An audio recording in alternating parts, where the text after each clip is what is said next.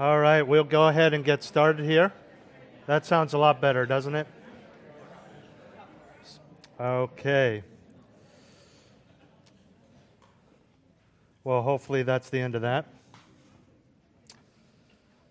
This morning, we come to the final passage in our study of the tongue, which we started back in James chapter 3 and verse 1.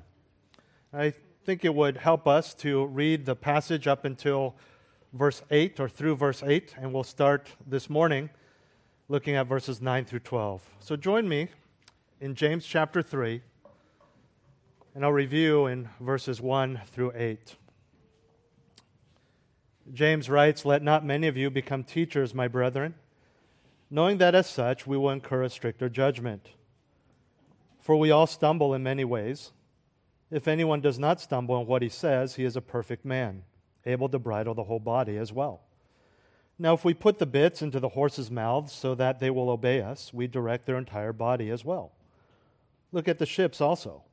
Though they are so great and are driven by strong winds, are still directed by a very small rudder, wherever the inclination of the pilot desires. So also the tongue is a small part of the body, and yet it boasts of great things. See how great a forest is set aflame by such a small fire." Verse 6, "And the tongue is a fire, the very world of iniquity. The tongue is set among our members as that which defiles the entire body and sets on fire the course of our life and is set on fire by hell. For every species of beasts and birds, of reptiles and creatures of the sea is tamed and has been tamed by the human race. But no one can tame the tongue. It is a restless evil and full of deadly poison."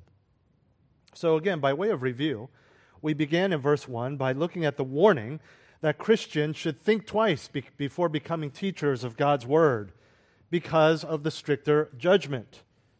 The stricter judgment is made all the more frightful because of the tendency for all men, not just teachers and not just those who desire to teach, but all men, all women, to sin with their words. So much so that James says that anyone who is able to control his speech, control his tongue, is a perfect man, complete, spiritually mature.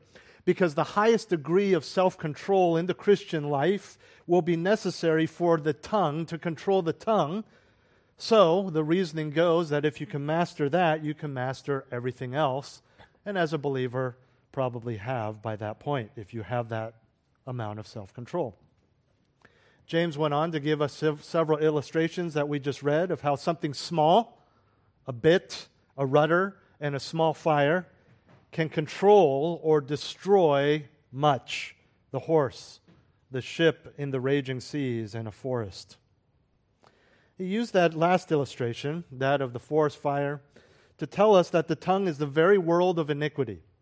It defiles our whole body and sets on fire with the fires of hell the entire course of our life.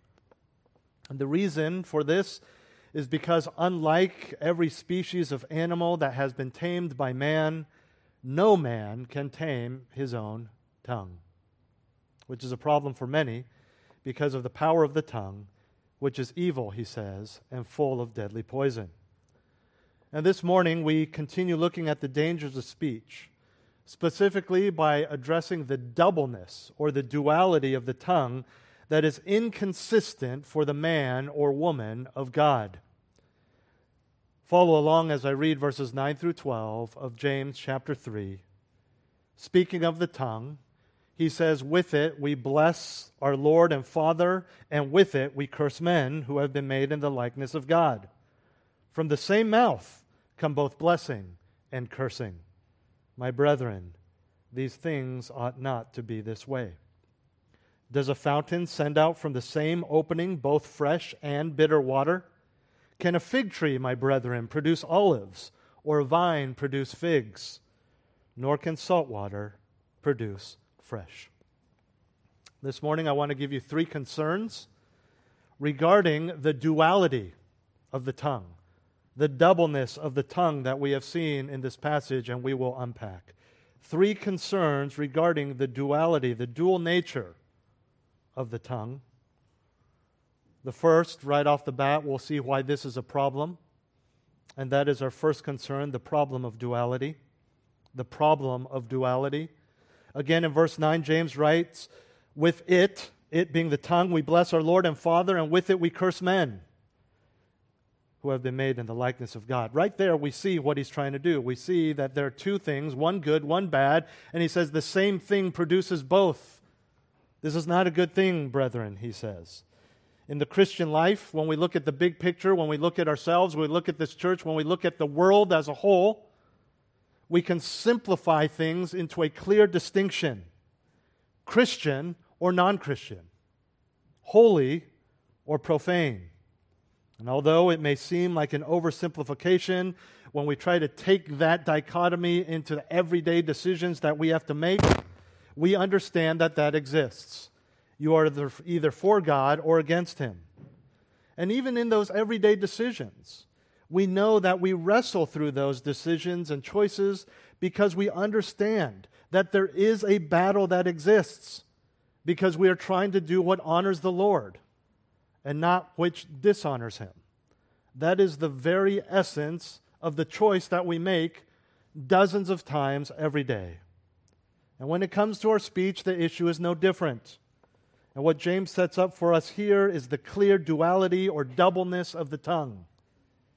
Created and saved to serve God with every aspect of our lives, yet often doing the opposite with our speech.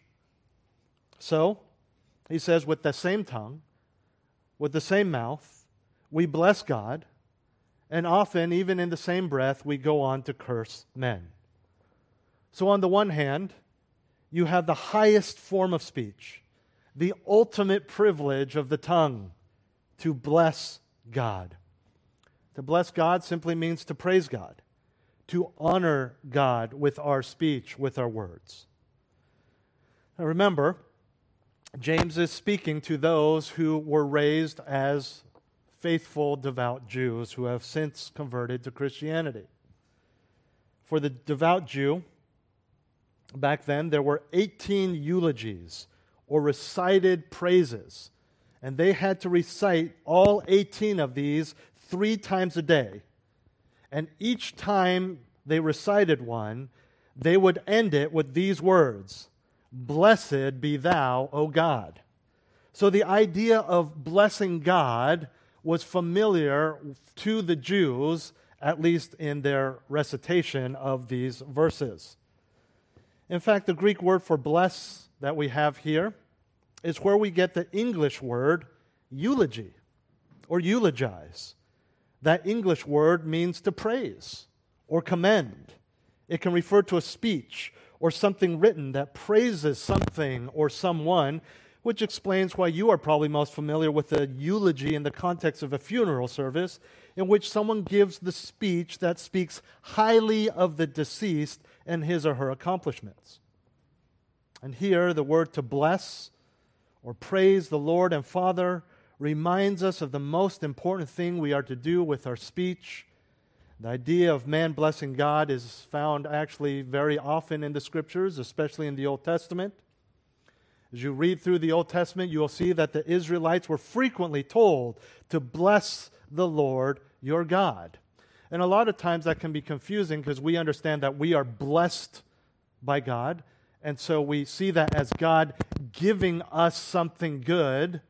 It comes in all sorts of forms. You say, I've been blessed by God with a raise, I've been blessed by God with these children, I've been blessed by, what a blessing from God that we have technology. And so sometimes in our logic it seems strange, well, how do we give something like that to God? But the good we give Him is honoring Him, worshiping Him.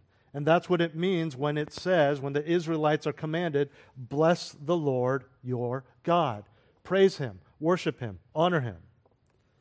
It's found in many places, but one that sticks out is in the well-known Psalm of Thanksgiving, Psalm 103. 6 times David says, bless the Lord, over and over again as he meditates on what he wants to thank God for. He says, bless the Lord, O my soul, 3 times. Then bless the Lord, you His angels. Bless the Lord, all you His hosts. And bless the Lord, all you works of His. And that's just in one psalm. And when we look at the Hebrew word that is translated bless, It means to bless, of course, but it also has a connotation of kneeling, which gives us a picture of that honor and reverence that we are to give to the Lord. And as believers today, we do this. We know this. Every time we sing His praises, we bless the Lord. Every time we recognize His goodness with the giving of thanks, even with simple phrases like praise God, we bless the Lord. Every time we pray with a sincere heart, we bless the Lord. Every time we say amen in response to truth, we bless the Lord. And as believers, we mean it. We truly love Him. Our speech is reflecting that which is truly in our hearts. But therein lies the problem, because on the other hand, with that same tongue, with that same capacity for blessing, James says we curse men who have been made in the likeness of God. The opposite of blessing is cursing. And just as blessing is the highest form of speech, so cursing is the lowest. Now, I want to make clear that James is not referring here to what we would call cursing in our modern English. That is profanity, bad words. That's not what he's talking about here. But when you understand the profane and vile nature of our type of cursing, you can understand why we call four-letter words cursing in the context of the bigger picture of how James uses it here. Cursing is to speak negatively of other people. It is most accurately calling down wrath or curses upon someone, which people actually did in the Old Testament. But you can talk about any form of sinful speech, because we see here that James is simply setting up that which is holy speech and that which is speech that is dishonoring to God. Cursing is clearly condemned in Scripture. Rather than cursing those who curse you, we are told to bless those who curse us. And we know this from Luke chapter 6 in the context of loving your enemies and doing good to those who hate you. In the same vein, Paul says in Romans 12:14 that believers are to, quote, bless those who persecute you, bless and do not curse. Now notice, back in James chapter 3, he does not say that with our tongues we bless our Lord and Father, and then with it we also curse our Lord and Father. Because we don't do that as Christians. What we tend to practice is blessing God with our tongues, while what James says here is also cursing men with our tongues. But he still sees that as a problem, even though we don't curse God. He almost sets up cursing men as the opposite of blessing God. And he specifies that when we do that, we are cursing those who have been made in the likeness of God. And that's very important to understand.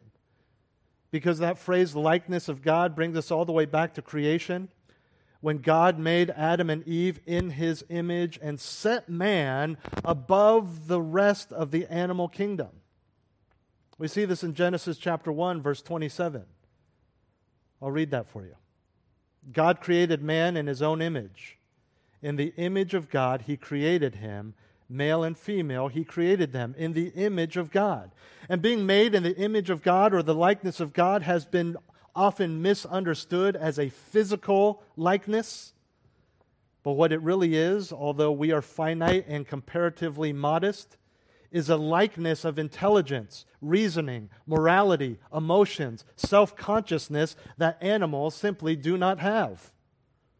And the point is this: we cannot praise God with our speech while also cursing the representation of God, man, with our speech. And the doubleness or duality that James is addressing here in regard to the tongue is actually a problem that he's addressed throughout James so far. You remember in chapter 1, verse 8, he talked about the double-minded man who believes in God enough to ask for something in prayer, but then has doubt that God will do it or can do it. In chapter 2, we talked about the man who has faith in our glorious Lord, yet belittles fellow Christians through favoritism. duality. And later in chapter 2, we saw him address the one who professes faith but has no works, thus showing his faith is not genuine. And now in chapter 3, he talks of the one whose tongue blesses the Lord while curses his likeness. And so we've actually seen James do this several times. It is a main theme throughout James, addressing the duality, the doubleness of the Christian, which should not be, now of course highlighting the tongue. The danger of this, where we bless the Lord but then we curse man, is brought out for us in 1 John 4:20 and 21, which highlights an extreme or the extreme of this practice of the tongue. 1 John 4:20 and 21 say this: if someone says, I love God, there's blessing God, and hates his brother, which is reflected in cursing man, he is a liar. For the one who does not love his brother whom he has seen cannot love God whom he has not seen.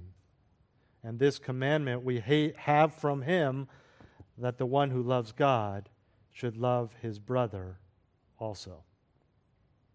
And to avoid flippantly excusing ourselves by claiming we don't actually hate other Christians, we need to also remind ourselves that one simple, harsh word in anger, Jesus Christ says, is the same as murder.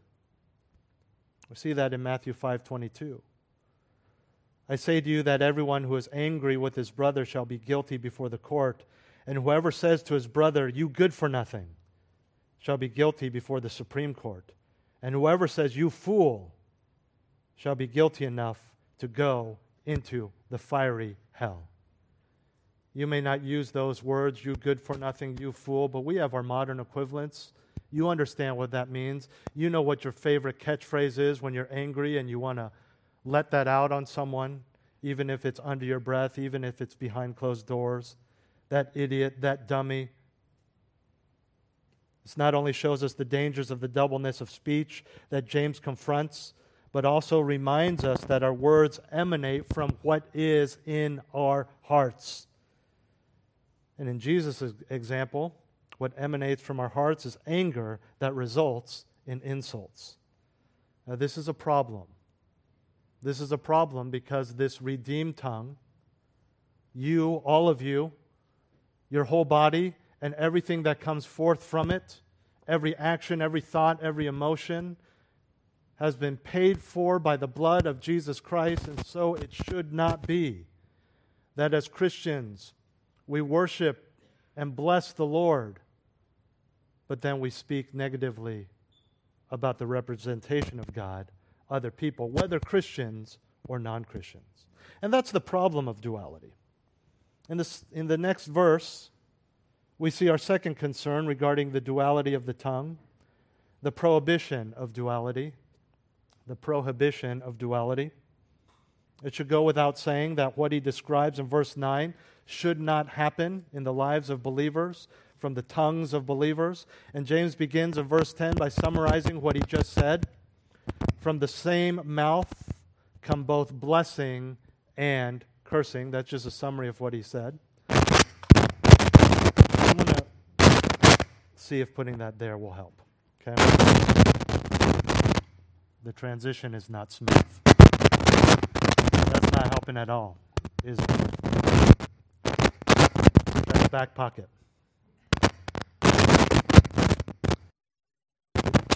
Just doesn't like me touching it.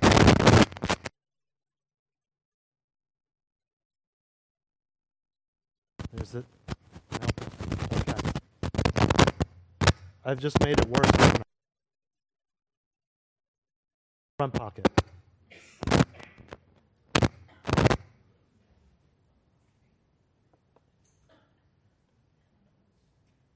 Is that better? Have you noticed that I've been trying to stand still the last 20 minutes? I'm like sweating. And James says, okay, it sounds like that's better. Okay, let's move on. We're in verse 10. He begins by summarizing, from the same mouth come both blessing and cursing. And then he goes on to lovingly say to his fellow Christians, very simply, my brethren, these things ought not to be this way. Now, although that phrase, it's one word in the Greek, that phrase ought not is only found once in the Scriptures right here. We know from other places in Greek writings, ancient Greek writings, that it is a very strong negative in the Greek. And this prohibition rests in the fact that what he is describing, this duality of the tongue, when you understand the salvation, when you understand who we live for, when we understand what is to be the theme of our lives, it is irrational, it is unreasonable, and it is immoral. For both blessing and cursing to come from the mouth of a Christian is simply unacceptable.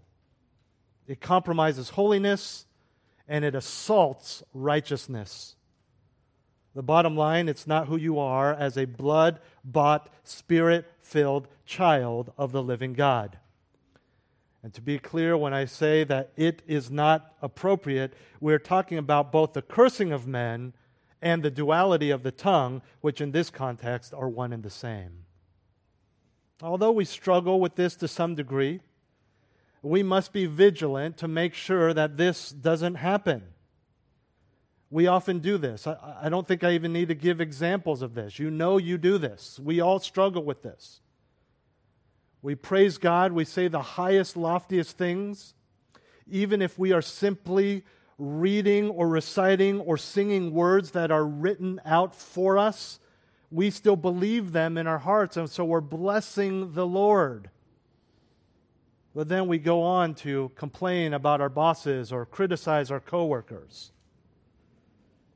Something that I find has happened frequently within the last few years because of all of the various crazy events of the past few years is among Christians, some Christians, there's actually a decrease in the division between cursing and blessing. And what I mean by this is that there are Christians who curse men, and in cursing men believe that they are blessing God by cursing men. You say, I don't understand what you mean by that. How is that possible? By publicly slandering politicians they don't like, who pass laws that go against Christianity. They slander them, they curse them, and they think they are blessing God by doing so.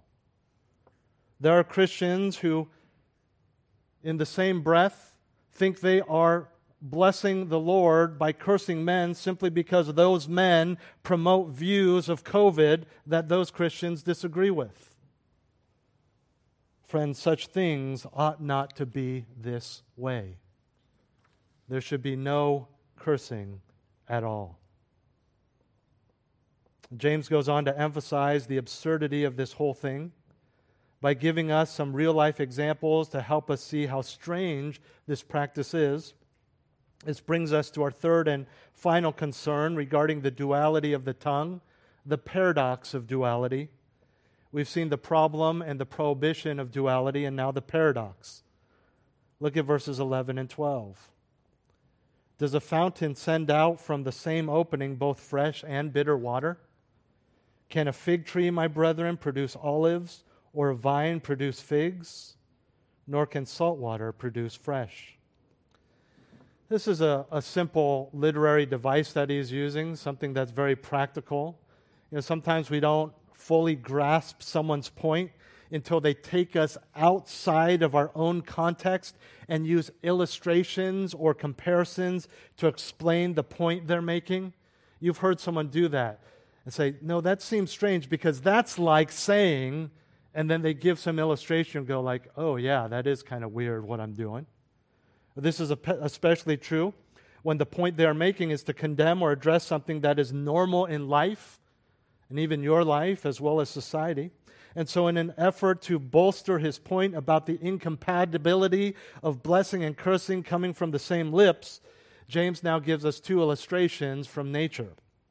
As he always does, he uses illustrations that are appropriate and familiar to his immediate audience. And another literary device we have seen him use, that he again uses here, is to ask rhetorical questions in which the obvious answer is no. First, he asks if the same fountain can pour forth both fresh and bitter water. Now, fountain here would not be like a man-made fountain used for decorative purposes, like you see in many modern city squares or even in someone's front lawn. What James is referring to is a spring, a natural spring where water flows. That's actually how it's translated as spring in the ESV and NIV. Now, in that day, where you didn't have modern technology, modern indoor plumbing, water treatment plants that push water through pipes of our homes, a natural spring was very important for life and survival, especially in the dry Palestinian climate. So not only would a village or a town rely on water from a spring for survival, oftentimes the discovery of a spring was why a village existed there in the first place. In other words, someone would find a spring, a source of clean water, at least clean by their standards, and because humans and livestock need water to survive, they would say, I'm going to stay and live here. And other people would live there. And they would move their homes and their fields and their marketplaces around that spring, and before you knew it, you had a town or a village. And this is also true because of the very basics of human ingenuity and the fight to survive tell us that if you find fresh water, you want to make it so the distance you need to travel to get to that water is as short as possible. And so they would build towns around these springs. Now, for this to happen, the spring had to be one that sent forth clean water. They wouldn't just see water bubbling from the ground or from a rock and say, let's build a town here. They would test it first to see if it was clean water or if it was bitter water, which refers to salt water. You can't survive on salt water. It may initially feel like it's quenching your thirst, but you will eventually dehydrate and die. Now, it is true that there are some springs, and there were some springs back then, depending on their source or sources, that would have a combination of fresh and salt water coming out of it. And in the context of drinking and surviving, the combination of fresh and salt water is known as salt water. You don't drink it. You avoid it. It is still bitter water. But to James's point, what doesn't happen is you find a spring that pours forth fresh water, and then the next day, it's salt water. It does not all of a sudden switch its source from the freshwater river or lake, and then the next day somehow that tunnel shifts a few hundred miles and then gets its source from the saltwater sea or ocean. It just doesn't do that. And more to the point of what he's saying regarding our speech, you will not find a spring that pours forth fresh water for this person, and then the next person in line with this bucket they don't like, and then it pours forth salt water. And what James is illustrating is the blessing and the cursing we saw in previous verses. In other words, just as it is inconceivable to find a spring that pours out purely fresh water one moment and then purely undrinkable bitter water the next, so it should be inconceivable for the Christian to bless God one moment and then curse someone the next, and then gossip about someone the next, and then slander or criticize someone the next. The English phrase he uses here, pour out, or depending on your translation, pour forth, flow from, is a Greek word that means to gush out, to be so full that it is overflowing. And we understand that's true of a spring. The water will only flow out, a spring will only exist if the channel or tunnel leading to it is so full that the water has nowhere to go, and it comes out and creates a spring, a fountain. In the same way, we understand that when it pertains to our mouths, we are again reminded of the Lord's words in Matthew 15, where he says that it is out of the heart that sinful and defiling words flow out, gush out, because that is what our hearts are filled with. And so, like that spring water, it will naturally come out of our mouths. We also have Proverbs 4, 23 through 24. Can't talk about speech without looking at a proverb. Proverbs 4, 23 through 24. Watch over your heart with all diligence, for from it flow the springs of life. Put away from you a deceitful mouth, and put devious speech far from you. Again, sinful speech connected with the springs of life that flow from the heart. The idea of an overflowing is a spiritual and practical reality. We understand this even this morning. In our worship, we don't just say, praise God, I guess. We mean it. We may not say it loudly. We may not even say it loud enough for anyone to hear it, but we surely mean it. We're overwhelmed with His goodness, and we feel it to our very core from which it emanates. But in the same way, we don't just flippantly slander, curse, gossip, or practice any other sinful speech against others. We mean it. We believe it.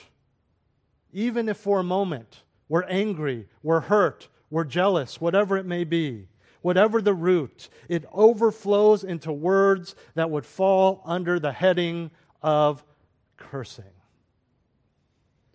And the Holy Spirit's infinite wisdom in authoring these words through James, we see how his Jewish audience's famed history of wandering through the desert makes this illustration of sweet water over bitter, blessing over cursing, all the more poignant. Even without a past or even a present of having such a deep appreciation for clean water, which, let's be honest, we take for granted here today, we understand James's point. And if you don't, the next illustration will help. Verse 12.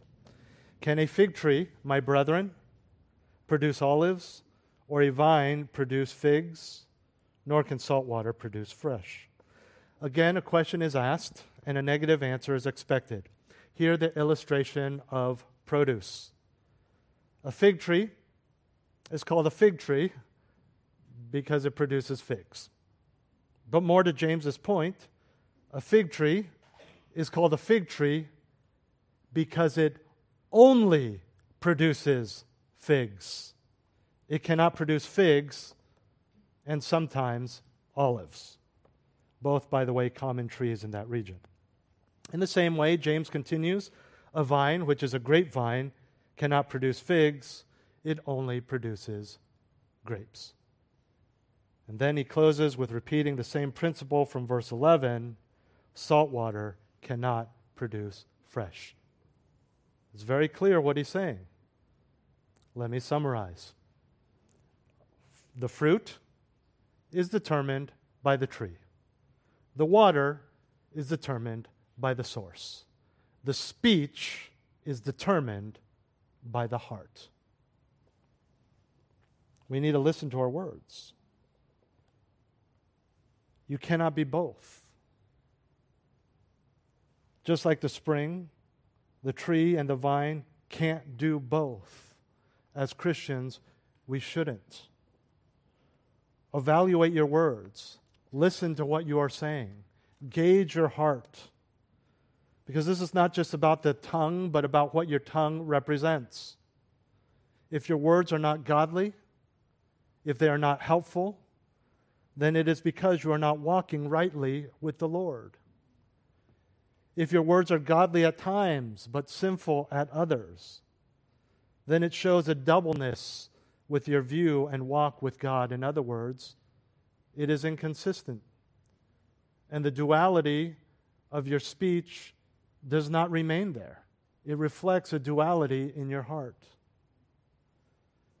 You are enjoying His grace. You are enjoying His provision. You are enjoying His blessing. So you worship Him.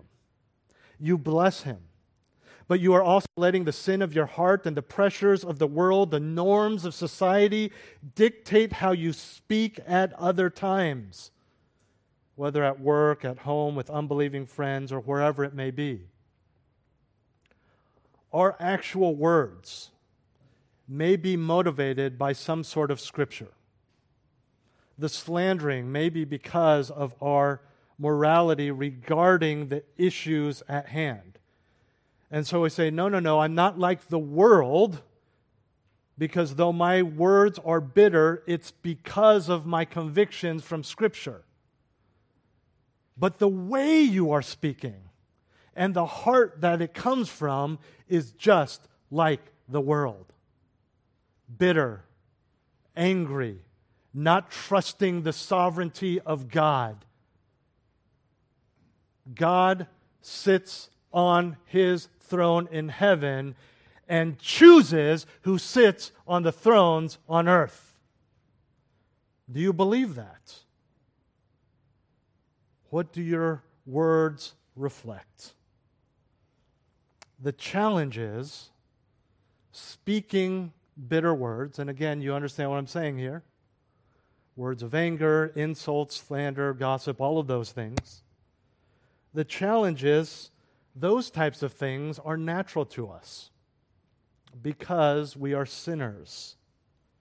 And like with everything else that is natural to us because of our sin nature, if we don't strive, if we don't try, if we don't take the time to think and evaluate and know the Word, if we just let our instincts and natural desires come out of our mouths, then we will curse men. This is who we are. You've heard me say this before if you've been around. Any fool can criticize. You don't need to think to criticize someone. You don't need to actually take the time to evaluate anything to point out what's wrong with someone. We naturally do this. All it takes to be critical is to be alive. Just think about it. Just on your drive home this afternoon, evaluate the roads. You notice the potholes, you notice the puddles, you notice the flooding, you notice the downed trees, you notice Samtrans still working on it, or what, not Samtrans, Caltrans, right? You notice all the things that you don't like. That is natural to us. It takes effort.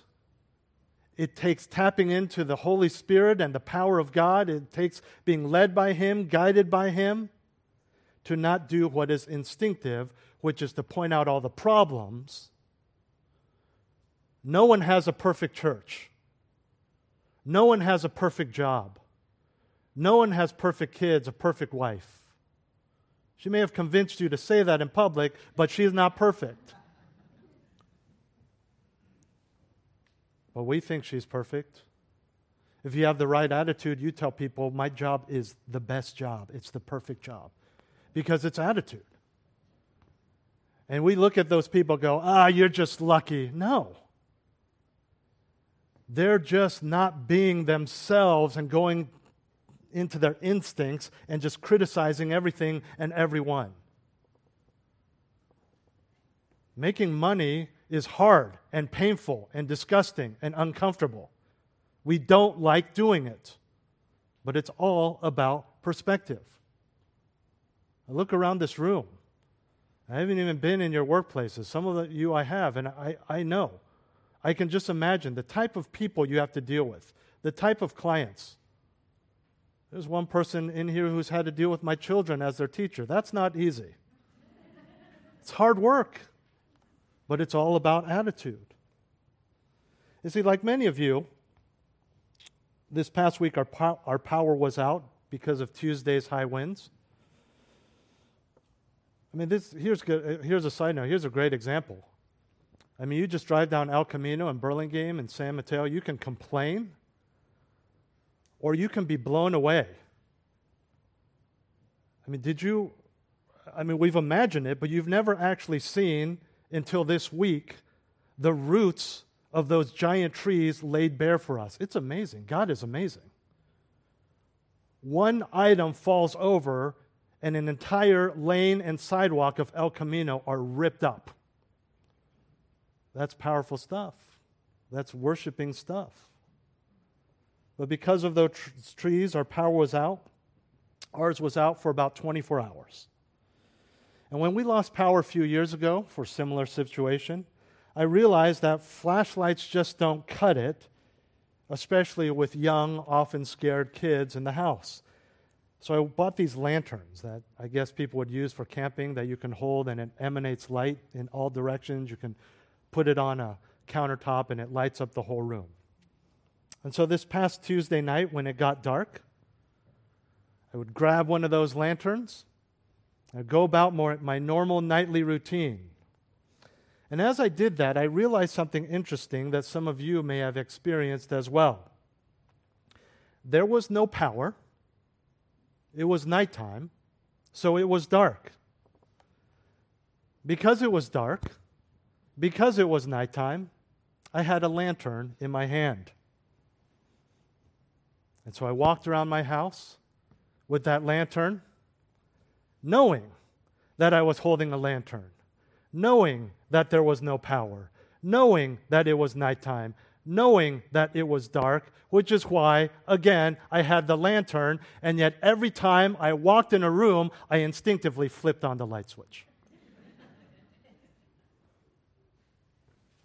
Not with this hand, because it was holding a lantern, because it was nighttime, and I had no power, and it was dark.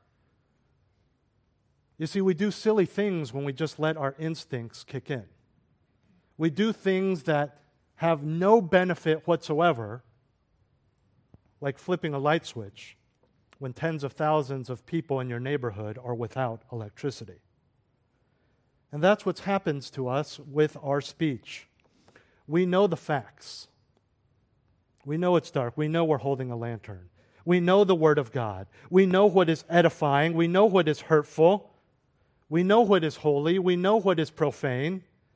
But far too often, we don't spend the time to think and get our hearts right, and we just thoughtlessly flip the switch of sinful speech.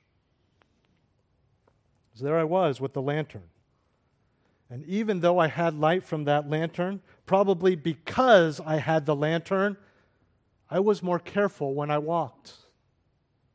I walked with caution, making sure the light of the lantern shone upon anything, any part of the ground that I wanted to walk on before I took a step.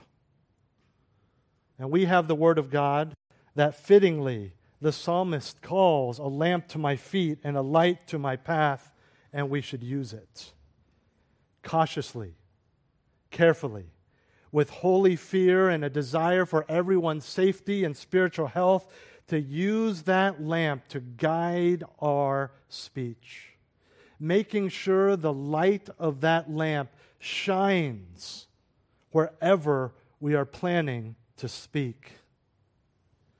And all of those safety precautions I take when walking through my home are especially important when it is dark. And beloved, it is spiritually dark. But here's the thing. When it's dark outside, without the light, it's dark inside as well.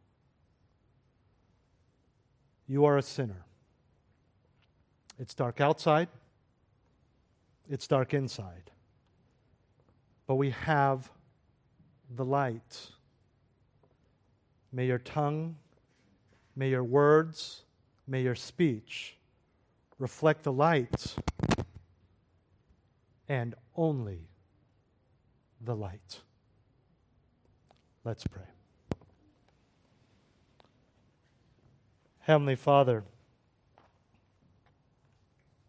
with it we bless our Lord and Father, and with it we curse men who have been made in the likeness of God. From the same mouth come both blessing and cursing. These things ought not to be this way. Does a fountain send out from the same opening both fresh and bitter water? Can a fig tree, my brethren, produce olives, or a vine produce figs? Nor can salt water produce fresh. Heavenly Father, thank you for these words. Thank you for the privilege of speech. Thank you for the ultimate privilege of using that speech to bless you, to praise you, and secondarily to encourage and to build up your people, and thirdly to share the truth with an unbelieving world. Father, help us to examine our hearts. and then our words. Help us to be those who, though we are sinners, that our speech, because of our hearts, will more and more reflect only blessing and less of the cursing. Help us to examine our hearts and figure out why we are cursing some individuals, why we dislike some, why we say certain things. May we repent of those sins.